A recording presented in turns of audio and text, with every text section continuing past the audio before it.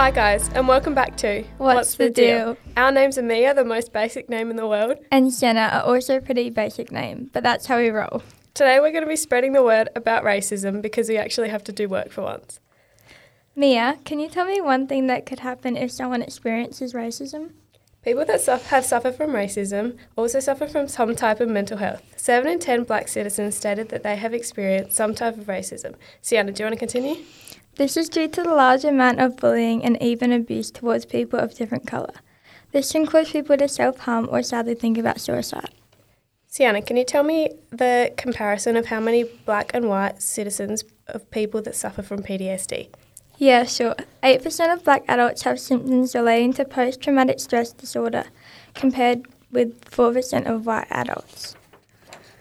Mia, can you tell me a story when you've witnessed racism?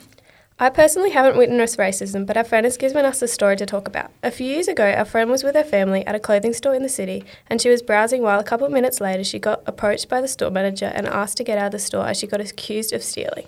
Did you know that in New York City, 88% of police stops in 2018 involved black people, while 10% involved white people? Of those stops, 70% were completely innocent. Oh my god, that's a lot.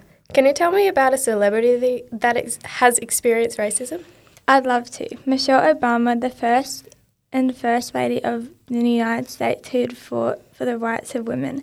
But during her time in the White House, Michelle said she encountered some rude comments.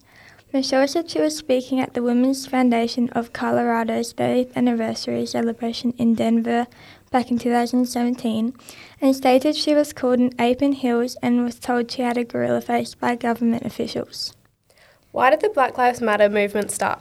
The Black Lives Matter movement launched in 2013 by black organisers to spread the word that there is a community of black and white people that have their back.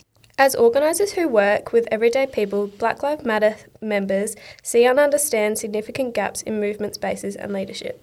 The Black Lives Matter global network would be recognised worldwide if it weren't for people in St. Louis and Ferguson who put their bodies on the line day in and day out, and who continue to show up for black lives. What was the first ever event that sparked the Black Lives movement? In 2014, Black Lives Matter grew even bigger after the deaths of Michael Brown and Eric Gardner in New York. On the 9th of August 2014, 18-year-old Michael Brown was shot and killed by policeman officer Darren Wilson. On July 17th, Eric Gardner was a 43-year-old African-American man that was killed in New York by an NYPD officer. Can you tell me one thing you know about George Floyd's murder? One thing I know about George Floyd is that he was a 46-year-old black man that was murdered in Minnesota in 2020 by a 44-year-old white policeman after pressing on his knee into George's neck for 9 minutes after George Floyd allegedly purchased using a fake $20 bill. Can you tell me something you've seen on the news for racism? I have seen this statement on Instagram and also the news. This was stated by Cardi B after the death of George Floyd. She states, "Enough is enough. What will it take? A civil war, a new president, violent riots? It's tired. I'm tired. The country is tired. You don't put fear in people when you do this. You just show how cowardly you are and how America is really not the land of free." Sienna, what does this statement mean to you? This statement says to me that racism must be stopped now, as the death of George Floyd and many others has affected and ruined many people's lives.